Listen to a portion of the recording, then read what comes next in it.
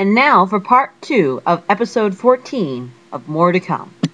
All right. Well, we're going to try to do a sort of a lightning round here and talk about various companies and what happened. Let's big year across the board. Yes. Let's start off with really what the biggest story of the year really was the New 52 from DC. And they like we said, they broke the glass in case of emergency, break glass and relaunch your whole line. Well, let's look back. Because we know it's a big success now, but we had no idea, 1, that it was coming, and 2, that it would do very well at all when we first heard about it. Well, we were all skeptical. As well one might be, but they pulled it off. Some of us were more skeptical than others. Now, those of us who weren't totally skeptical of it had no basis for our positive, and I'm talking about myself here. I had no basis for it, other than the fact that I kind of saw myself as kind of their target market. A basically lapsed superhero reader who found it very interesting that I could kind of get in on the ground floor of some series again. And to some extent, they seem to have hit the mark.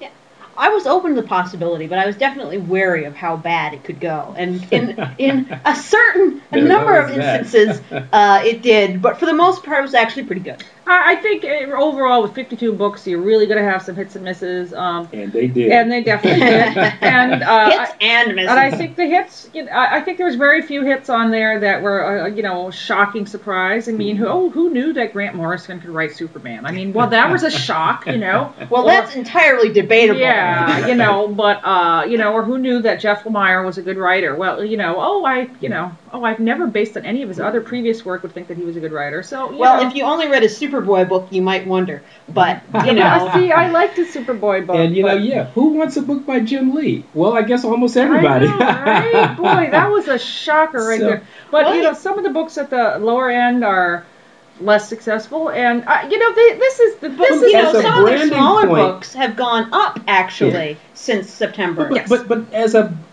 branding point Calvin is banging the table here for superhero comics, I mean, this thing has been a pretty big success, and it seems to have sent people into stores and we're kind of risen all boats. Well, it has. And so on that basis, it is a success. Now, I think there's a couple of danger signs. Number one, a lot of the books are returnable, and we haven't yet heard how books are, the third issue books are going to be. Yeah. There is anecdotal word of returns. DC went out of their way to make the books returnable through issue 6 because they realized that an unusual feature in the direct market. Yes, exactly. And retailers tend to order like 10 copies of issue 1 and then 3 copies of issue 2 and then 1 copy of issue 3. And that's a pretty typical sales pattern. So DC was trying to get them to order, 7 copies of issues 2 and 3. So we'll see how the returns are on that.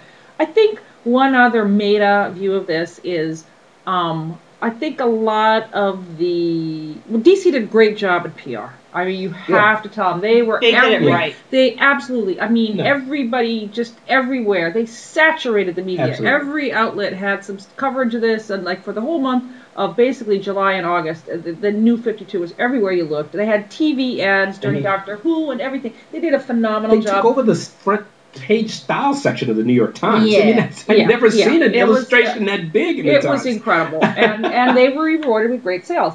I think what you have to look at is before they launched, a lot of executives at DC were saying that they realized that they were doing things wrong and that they were driving away the readers, so they needed to change. And so,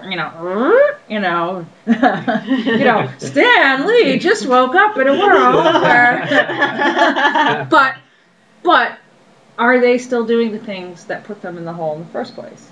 Creative teams are being changed. The deadlines are very, very short. So it's sort of interchangeable creators on a lot of the lower tier books. Storylines are that. They said they were going to do single issue stories, and none of them have been single issue stories. So we'll see. Old habits die hard. Yeah, I mean, let's put it this way: some books are better at living up to their expectations for this than others. Some, supposedly, for example, the Green Lantern books were supposed to be for everybody. Like, you go in having not read Green Lantern before, you have no clue what's going on. Yeah. Others, really were jump on ready and a great start for people who had never read the book. Well, they did a brilliant job of selling it as one thing. And some of it really was that. And some of it was, but I mean, it really is 52 different books that have 52 different storylines, and so we'll see. You just mentioned something, actually, Green Lantern. For DC, the other big story of the year that's true. was, and Kate, I know you'll appreciate this. Do you remember last year, at the beginning of 2011, DC had put out some buttons, and it was Superman, Batman, and Green Lantern. And everyone's like, what? Where's Wonder Woman? They're like, oh, well, Green Lantern is the big character now. And, they just put out some other buttons, and it was Superman, Batman, and Wonder Woman.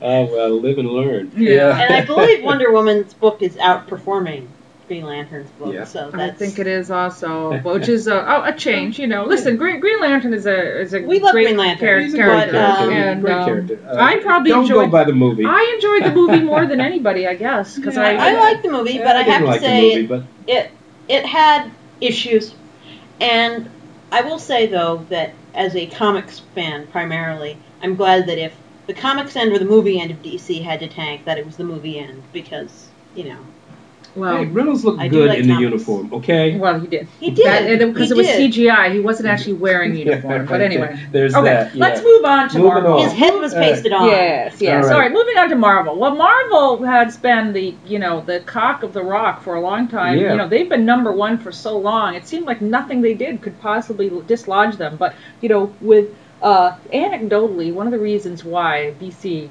decided that they finally had to do this reboot was when their event #1 came out, and it was second to Marvel Events #2 issue for the month. Like basically Flashpoint #1 sold less than Fear Itself #2. And meanwhile, then with the New 52, Marvel's big event book of the month did worse than just The Flash. Yeah. Like, not The Flash in an event, just The Flash. Yeah, well, it was, the New 52 was a mega event. So anyway, Marvel started the year flying high, and boy, they ended the year, with a lot of problems. It was really, less money, more problems, man. Yeah, it was sort of actually the layoffs, canceled series. It was sort of actually the reverse of what happened with DC.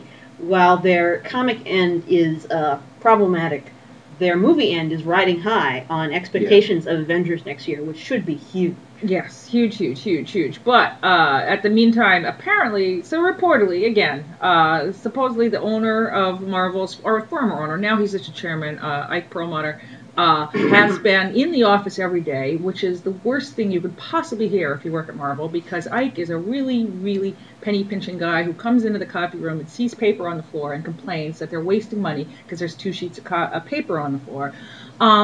And so he's been coming into the office and looking at a good time to work from home, people. Yeah, and looking at the bottom line, and reportedly because Marvel did not hit their numbers, although they did not lose money, but because they did not hit their numbers quite as high as they had set them, that they have gone on this incredible cost-cutting savings in order to boost the bottom line, and that there's been layoffs. They let go of Jim Sokolowski, who was their kind of really one of the architects of their success over the last few years. He was a master of circulation and book selling, and he ran the business end of things. So it's really been tough times at Marvel over the last 3 months, and and then DC has been whooping their ass. So morale is said to be very low, but I think we see some signs of kind of a little bit of a comeback as the year ends. I mean, they are very resilient, and they do have the Avengers coming out next year, and they have only they can take advantage movies of it. this year. Yeah, I mean, they had Captain Oh, America. yeah, they had the great build-up to it, and both of which were very successful, and actually very good. I wasn't as crazy about Captain America as I was hoping to be, but it was a fun movie. I loved it very much, actually. And they also have Spider-Man coming out next year. They do, although they're not really putting it out themselves, so they won't get as much money. Right, and they have The Dark Knight is also coming out for DC now. I mean, 2012 is going to be a huge year, but we'll talk about that next in our next podcast. Okay. Anyway, for Marvel, it really went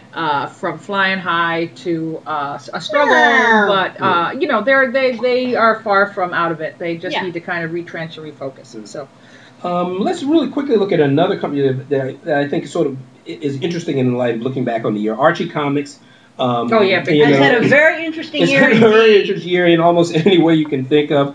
Just on the strictly publishing side, I mean, they Done very well. they've done very well. They've introduced more diversity into their characters. I mean, they've really broken out new kinds of series. Once again, digital day and date has become very important. They were the first publisher to be out there.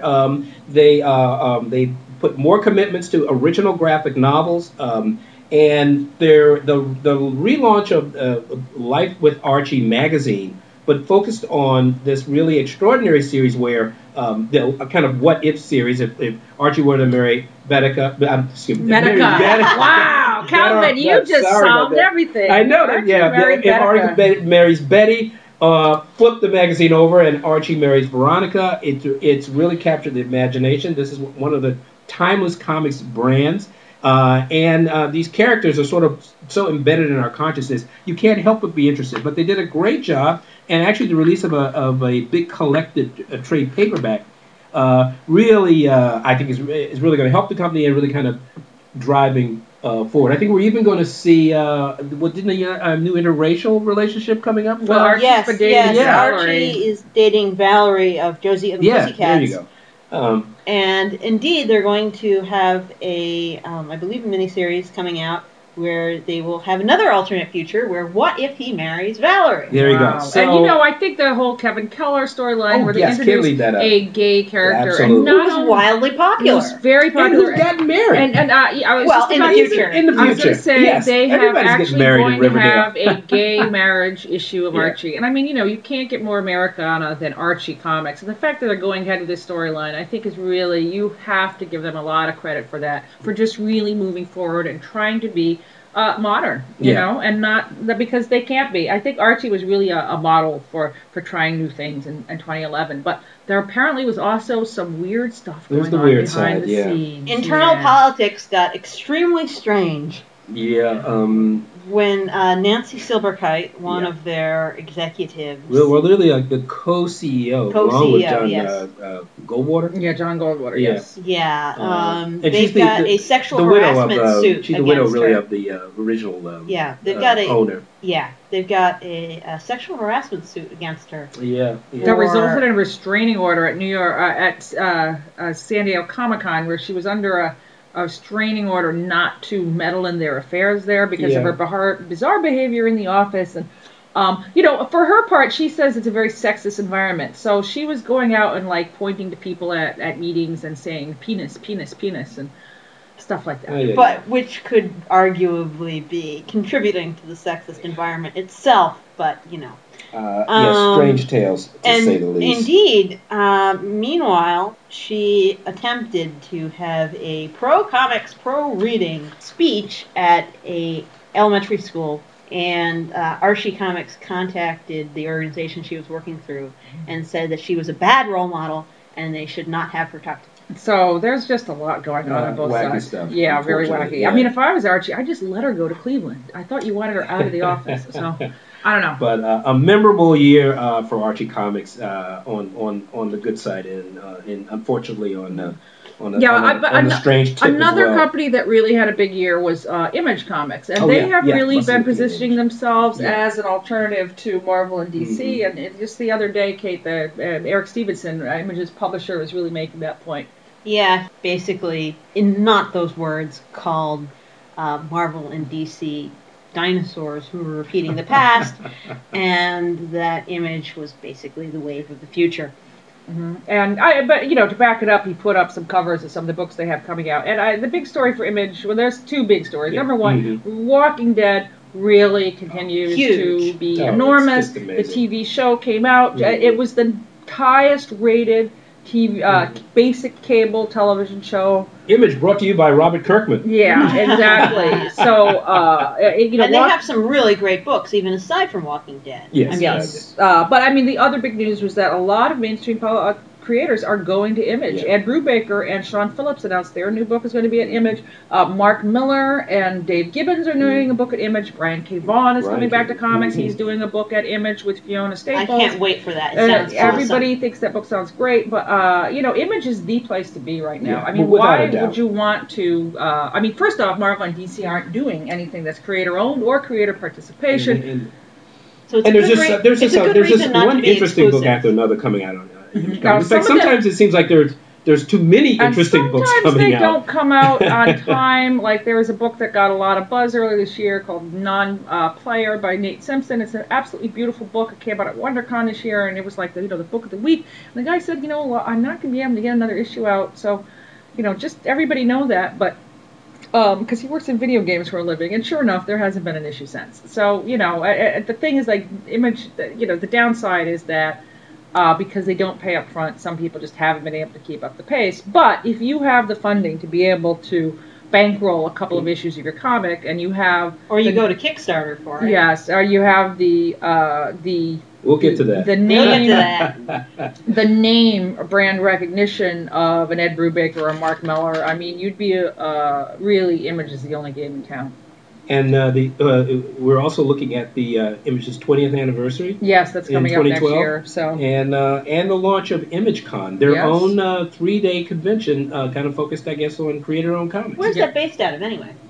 I'm not sure. It's in California, isn't it? It's in Oakland. Well, because of WonderCon, which is normally the Bay Area convention that's held early in the year, had to move to Anaheim because the Moscone Center in San Francisco was under construction. So I think Image and Jimmy J Comics and Phoenix actually saw an opening. So they are throwing a show at the Oakland Convention Center, which is a short ride from San Francisco, and that will be held in February. So, and it'll be headlined by Robert Kirkman and the other Image founders. So it'll be kind of interesting to see how that does. And so, I'm trying to think of some other publishers who had some, major news last year. I mean, Dark Horse was kind of, their big push this year was in digital. They had a lot of their Star Wars projects were doing very well. Just on a personal favorite, I mean, they picked up and started releasing Carlos P. McNeil's Finder. Yes. Which I think if you haven't seen the book, go out right now and look for it.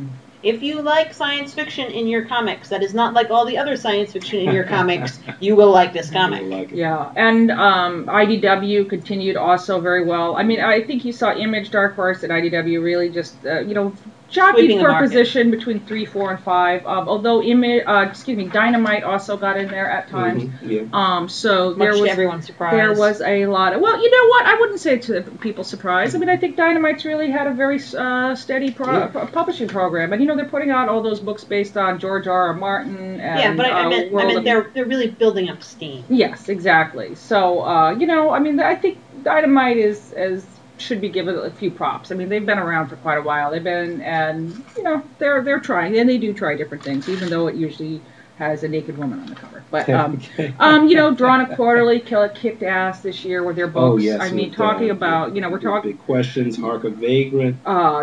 Paying for it, the Chester Brown book. I mean, the hits just kept on coming from Drawn a Quarterly all year. Just some of the best. Fantagraphics obviously always has a lot of. Well, they're big. I think the big news for Fantagraphics this year. I think it's been a good year for output. It really was. I think for Fantagraphics, the big news was they started their 2 big reprint programs with Pogo and the Carl Barks Library. Those are both very eagerly awaited. Even as the Peanuts Library is kind of winding down. I think they're up into the 80s now on that. So, I mean, when that first started, who knew? I mean, that seemed like yesterday, but it was quite a while ago, almost 10 years ago.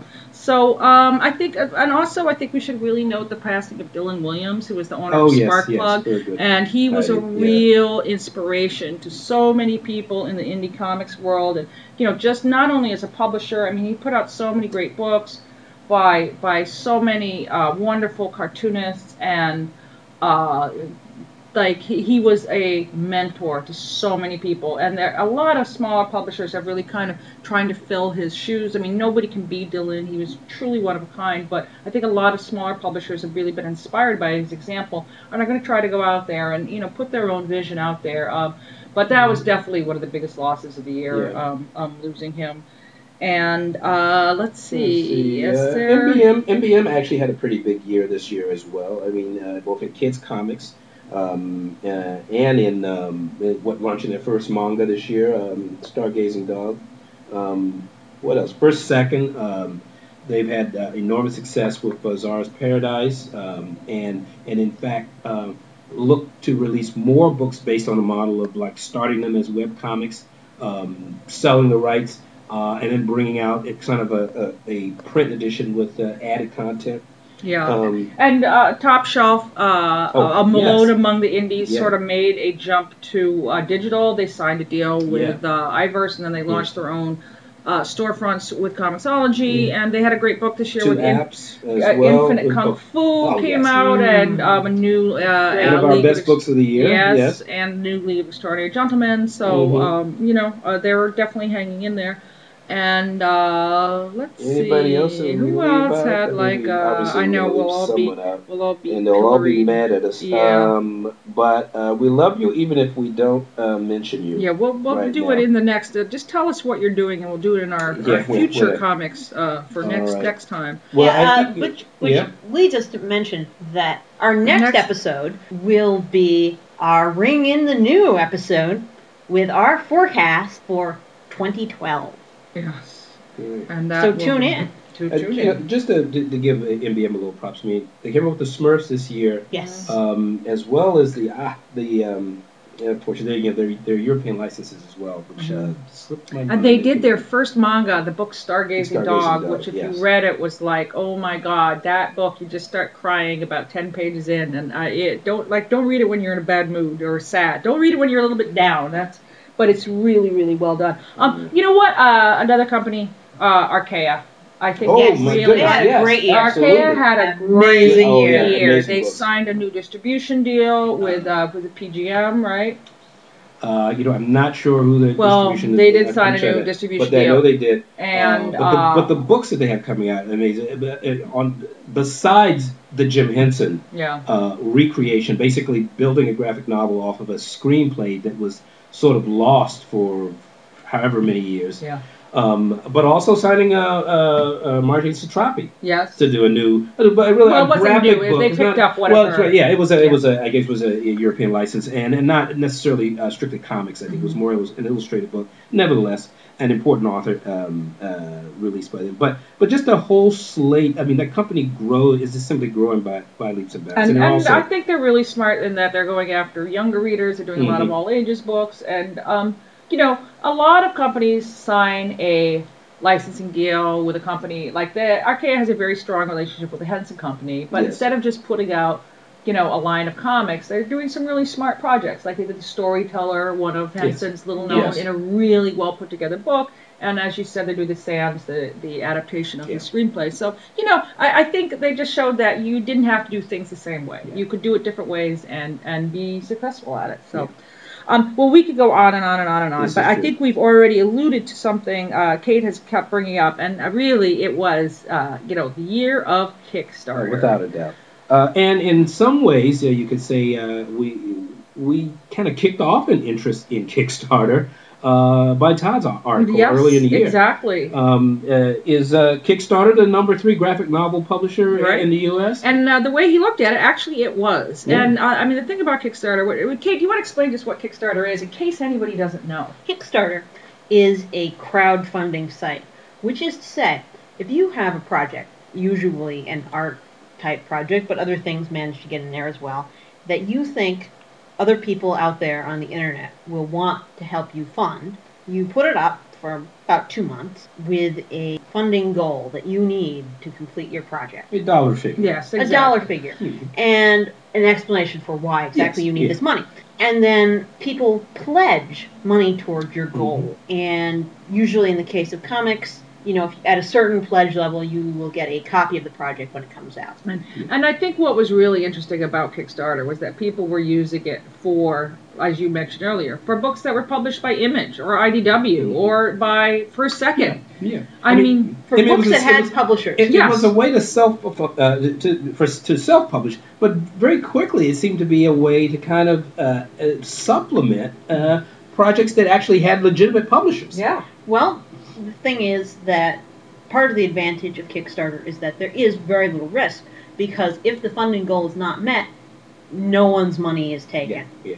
And they have an arrangement through Amazon, which also makes it very... And there's that word again. There's that company again. But the fact of the matter is, it makes it incredibly easy. I mean, Amazon takes a small cut, but what happens is basically you can charge it through Amazon, and as Kate said, if the project funds, it's taken out of your account. If it doesn't, you've lost nothing. That's it. but it's turned out to be an incredibly flexible platform for funding all kinds of projects, and comics creators are flocking to this thing.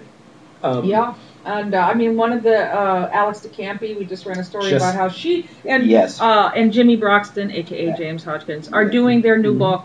They're Ashes. selling it Ashes through Kickstarter. In other words, if retailers pledge, they get copies of the book that they can sell in the store.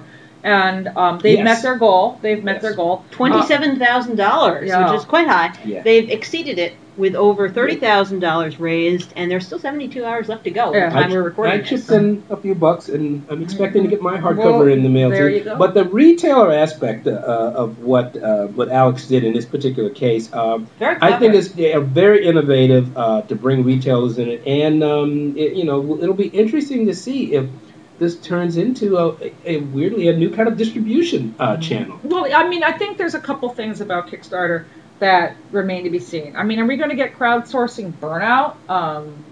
By people that are asked to give. But I mean, it's also like this could be part of your monthly budget. Maybe you're just going to spend $10 or $20 or $30 at Kickstarter. Or alternately, if you The genius love of it is that you can give any amount. Mhm, yeah. if you love a creator, it's just like buying their book from them from any other outlet, and you would have bought that anyway. Mhm. So It's will like- you it's like really a- it's burn like a out on pre-order. that? But I will say there's been some really great projects that didn't get funded through Kickstarter. Yeah, it's I not mean, perfect. no, it's not. And I mean, Maria Cabardo, she's a filmmaker who's making this movie about the late Jeffrey Catherine Jones, and who passed away this year, as a matter of fact. And, I've seen the trailers for the movie, and it's beautiful. I mean, she's gone around and made this really beautiful movie, interviewing people, and she put it up on Kickstarter and did not get funded. And I have to say, I think it's because she's just, doesn't know the ins and outs of Kickstarter. I think she just put up there and said, give me some money for this movie, instead of doing this level of premiums and all this sort of stuff. I mean, there is a trick to doing Kickstarter, no question. And the most People like to feel they're getting something for their money. Exactly, and the most successful one of all, of course, was Womanthology. Yes. What a great project, and what a great response. Yeah. It actually, in the midst of a discussion about women and comics, what were they trying to get? $27,000, Yeah, which they $27,000. sort of made in 24 hours. Yes, they Yes. made $48,000 in 24 hours. I mean, they had doubled their pledge overnight. They ended up making over $100,000, and I mean, I can't wait for it to hit the stores. I think there's really still a lot of questions about exactly what they're going to do with $100,000, but this was definitely a Larger project. print run. They had some incredible premiums Yeah. that they got everybody to get in on this, and it's one of the highest funded Kickstarter projects. Well, and they had ever. a lot of great creators on it. Yes, absolutely. And I'd just like to throw in also that obviously Joyce Brabner, the widow of the late Harvey Pekar, also just got actually the funding period is still going on. I think it goes to the 18th, but they made the money. For a very unusual yes, they're Kickstarter over. I think project. they wanted 27,000 there. They're over 30 now. One of the premiums, and I'm gonna. But why don't you tell them what she was raising money for? Oh, excuse me. Yes, she's raising money on this basically to create a memorial statue of Harvey Pekar to put in front of the Cleveland Heights Branch Library. And this is the branch of the library that Harvey went to and used. It's really comics friendly. Harvey's given comics to it, and some of the money, if they go over, I mean, many people think that Joyce underestimated the amount of money that she's going to need, because there's a wonderful statue of Harvey that really captures the essence. There was originally a plan to do a really larger-than-life Harvey memorial that would have been in a cemetery. There were so many problems with it, not to mention, not the least of which was Joyce just didn't sort of like the whole character of Harvey sort of looming over Cleveland. This is more to her liking. The sculpture is really a three-dimensional Harvey sort of stepping out of a three-dimensional comic strip. It's going to be put on top of an actual desk in front of the library, and inside the drawers will be all kinds of implements that you can use on the back of the three-dimensional comic strip to make your own comics. So you can draw on the statue to make comics. I think it's a really great, in a weird way, analog, interactive statue. But unfortunately, the sculptor's name escapes me. But it's a terrific project. There's still time there won't be time to fund it after this comes out, but it has been funded. Just one other great project that Kickstarter has enabled. So Kickstarter's absolutely made its mark. It's it has become probably the biggest indie publisher on a monthly basis. Yeah, it's amazing. Like I said, we'll just see if people get burnt out on it or whether it continues. But my guess is that it probably will continue because it seems like the kind of model that in the social media era that people really respond to. It's a very useful tool. I mean, we may stop hearing a lot of buzz about it because it'll just be like water. Mm-hmm. But it's a tool which I think comics have needed for a while, and it's great to have it there. Right. So, but speaking of womanthology, I think we do have to give a nod also to the biggest sociological trend of the year, which is really women in comics and speaking up as never before. It really did seem to be hit critical mass. It hit critical mass. Yeah. I mean, a lot of us have been squawking for a long time, but there are more and more of us squawking in a way. And there's plenty of them around this comic shop, let me tell you. 2 out of 3 Calvin. Sorry, you're outnumbered. Yes, definitely. On a daily basis. Yeah. But absolutely, it's clearly been, I think, an illuminating issue about the issue. I mean, Heidi, you've been on some interesting discussion groups, including, I know, one with Blair Butler earlier in the year. Well, I think really what kicked it off was, there's always these little disses, and in the olden days there'd be a diss and someone would just kind of storm off and raise their tiny fist and storm off in a huff, and that was really all you could do. But now there's the internet, so you can raise your tiny fist, and then everyone sees you do it, and everyone sees you do it, and everybody else raises their fist, and then people jump in, and I think the other reason is that I think this is the result of 10 years of the internet. Yes, absolutely. Because it's been building. It's been building and building because women are actually doing comics and doing great comics. It's like I think my best post of the year probably was the one where I was pointing out that the one thing that still pisses me off is everybody wants to be the person to discover women in comics. So they're always writing these stories. They're like, oh my God, women are doing comics now. That's shock and so horror. Great. Isn't that great? And I'm like, well, what about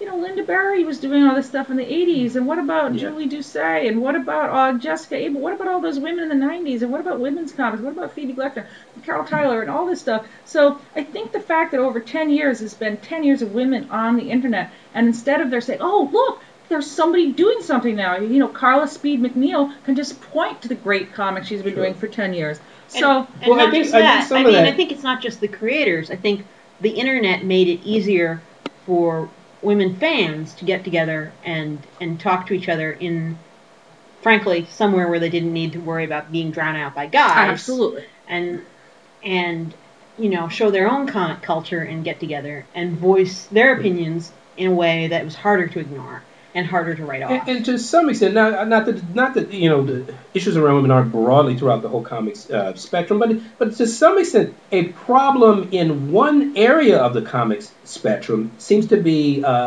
sort of spoken of as if it's across the board. I mean, certainly in independent and so-called alternative comics, I mean, women are making great comics. They have for years. There's really only in DC and Marvel world are there not women in comics, okay? And there are some. And there's some there as well. Women who want to be there. But there's not as much of an audience, okay? Well, and in the bookstores, in manga, in the web, everywhere else, there's tons of women reading, consuming, and making, and doing. And it's more acknowledged. But essentially in the superhero category. Yes. And that, unfortunately, is what so many of the boys' club still considers the comics industry. Well, but not only that, it's not that there aren't women reading superhero comics. I mean, we're definitely a minority, but I mean, I think it's something like 20%, which is still significant in an industry which is running on very low margins. Exactly. And so you would don't alienate your readers. You would think that you would want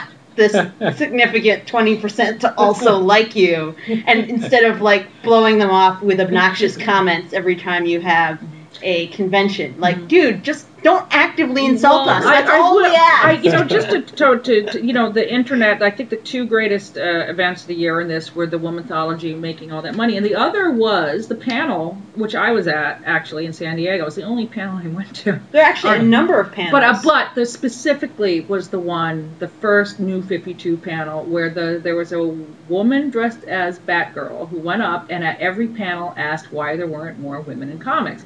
And Dan DiDio was on, it was recorded, and people heard him answering her. And, he likes to be confrontational, but just the way he answered her really was it sounded very insulting and demeaning. It was very insulting and demeaning. Yes, that's right. Well, you're right. Thanks, Kate. There's no way to soften it, dude. What did he say? Because I actually wasn't there. I have okay.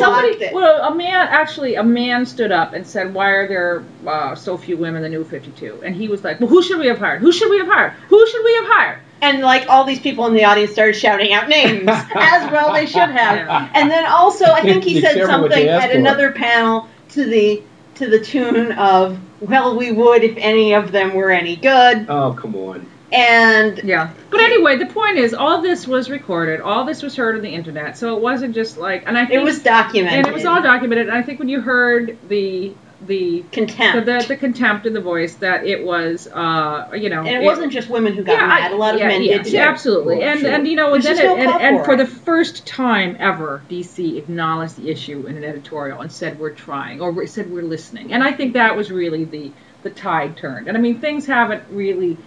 At the New 52, they're still, pretty boy But heavy. it takes a while. It takes for a while, things but I to- think to acknowledge. change. Yes, But acknowledge. I mean, you still hear a lot of people, unfortunately, guys, going, "Why are these women complaining all the time? They can't possibly be real fans if they're complaining all the time," totally ignoring the fact That's that all every comics comic fan, fans do. It's whatever complain. gender, comics fans That's are all complaining comics all the fans ever time. do. It's a well-known tradition. We love it. But I will say that some of the interviews actually I saw that you were involved with Laura Hudson over at Comics Alliance, the Blair Butler review, as well as another one I saw very recently, the Talk with the Marvel guys. With, The Laura did that. Laura did that. And, Yeah, and I forget and, one of Janine the Schaefer, one of the yes. female editors Yes. over there too, which I thought was a very thoughtful yes, review. and Looking at these there's a lot of very smart people writing about this, and I mean, the subtext for all this is really the rise of geek girls in general. Yeah, there was Geek without a Girl doubt. Con, and Yeah. you don't like it, but guess what? It's huge. Twilight, with the Hunger Games. I mean, girls, the whole Buffyverse. I mean, it's just the list goes on and on and on. There's a whole paranormal romance section in bookstores now.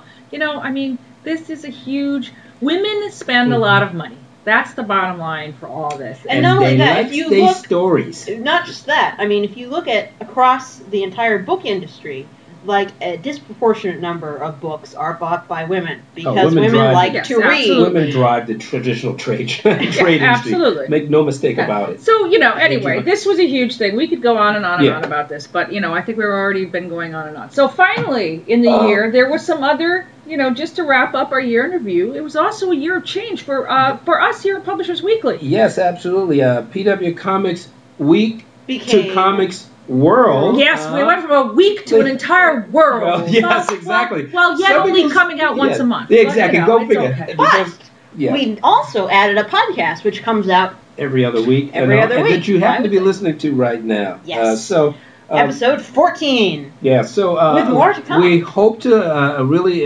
improve our digital downloads in the future. We're getting some technical infrastructure Coming done. up, Yes. we have been promised a better technical setup. So We're sorry, guys, about our growing pains. So we're looking at. We know that there are some technical issues out there sometimes with our downloads. Bear with us. Keep trying. Under construction. And it's under construction. And I really do want to give a shout out to Kate here because Yes, she absolutely. spearheaded the entire Absolutely. technical and the logistical aspect Absolutely. of this. And, this is all because of Kate Fitzsimmons doing this. And Thank really, you. I'm doing the best I can with the resources we have at the moment, but we're getting more resources, and it should be awesome. Okay. Yes. And we'd like to give a shout out to our former intern, also the young who left us just Amazingly recently. She got a helpful. job. Yeah, she really And a terrific, really great artist. I would great, suspect you will talented see artist. her work in the future. Absolutely. And a positive presence, and she's got a real job now. Yes, and now we have our new intern, Matt White, who just started, Yes. and, you'll be hearing more from him, and there'll be more Matt to come. So, Okay, anyway. so we'll segue from that to news briefs. News briefs. Okay. Beginning in February, passengers on Japan Airlines will be able to choose from 30 different digital manga to read on their seat-back video screens as part of their in-flight entertainment. A real sign of the rise of digital manga. In the land of the rising sun. Yes. The current selections are entirely Japanese, but there are plans to expand to translations for the English-speaking market. Yes, that's what I want. Air manga. Yes. In less heartening news, mangaka Naotsugu Matsueda, culinary manga Dashi Master has been suspended by his publisher for tracing food. Wow. Yeah, they don't play tracing apparently in Japan anymore. No, tracing in manga is serious business. People don't dig it. No. Certain popular American artists would not do well I there. think a lot of American artists would be in big trouble if they couldn't trace. Go on. Yes, Shuei says Grand Jump Manga Magazine has suspended him following allegations that he is tracing his food from the internet. More to come on this dastardly deed. Shame. Dean Haspiel has donated his collection of mini comics, Dino. including rare works by Jeff Smith and Craig Thompson, to the Library of Congress. If you have a large collection of mini comics, consider contributing it to the future somewhere at a library or university near you. Oh, I man. do, but they're collected in Make a bags note. all over my apartment. Note to self. Go on. Yes, and we have a follow-up on 2 of our news stories from earlier this year. All charges against Susie Cagle, the documentary comics creator arrested while reporting at Occupy Oakland last month, have been dropped. The Society of Professional Journalists wrote the Oakland Police Department a strongly worded letter concerning freedom of the press and their subpar crowd control tactics, which may or may not have led to Cagle's charges being dropped. It's nothing like a scathing letter. Scathing letter. And Alan Moore has joined Occupy Comics. He's putting his talent where his mouth is. And Take that, Frank Miller. yes, and will be contributing a work to the Occupy Comics anthology, supporting the Occupy movement. Here you go. The San Diego Convention Center expansion has gone through, and we should now see a larger convention center for San Diego Comic-Con sometime in the future. A multi-million-dollar expansion. I'm looking forward to margaritas on the roof Oh, of yeah, rooftop park, a new the hotel. Convention Yeah, Center in 2020 or something. 2019, yeah. As soon as they raised $525 million. Anyway. Oh, dear. Okay. Small amounts. Well, anyway, all right. Oh, and right. one more thing. All right. One more thing. Word on the street is that, or rather the internet, is that Marvel Comics will be distributing $5 coupons to digital downloaders for in-store comics purchases, bringing some of those new digital reader blood into the brick-and-mortar stores.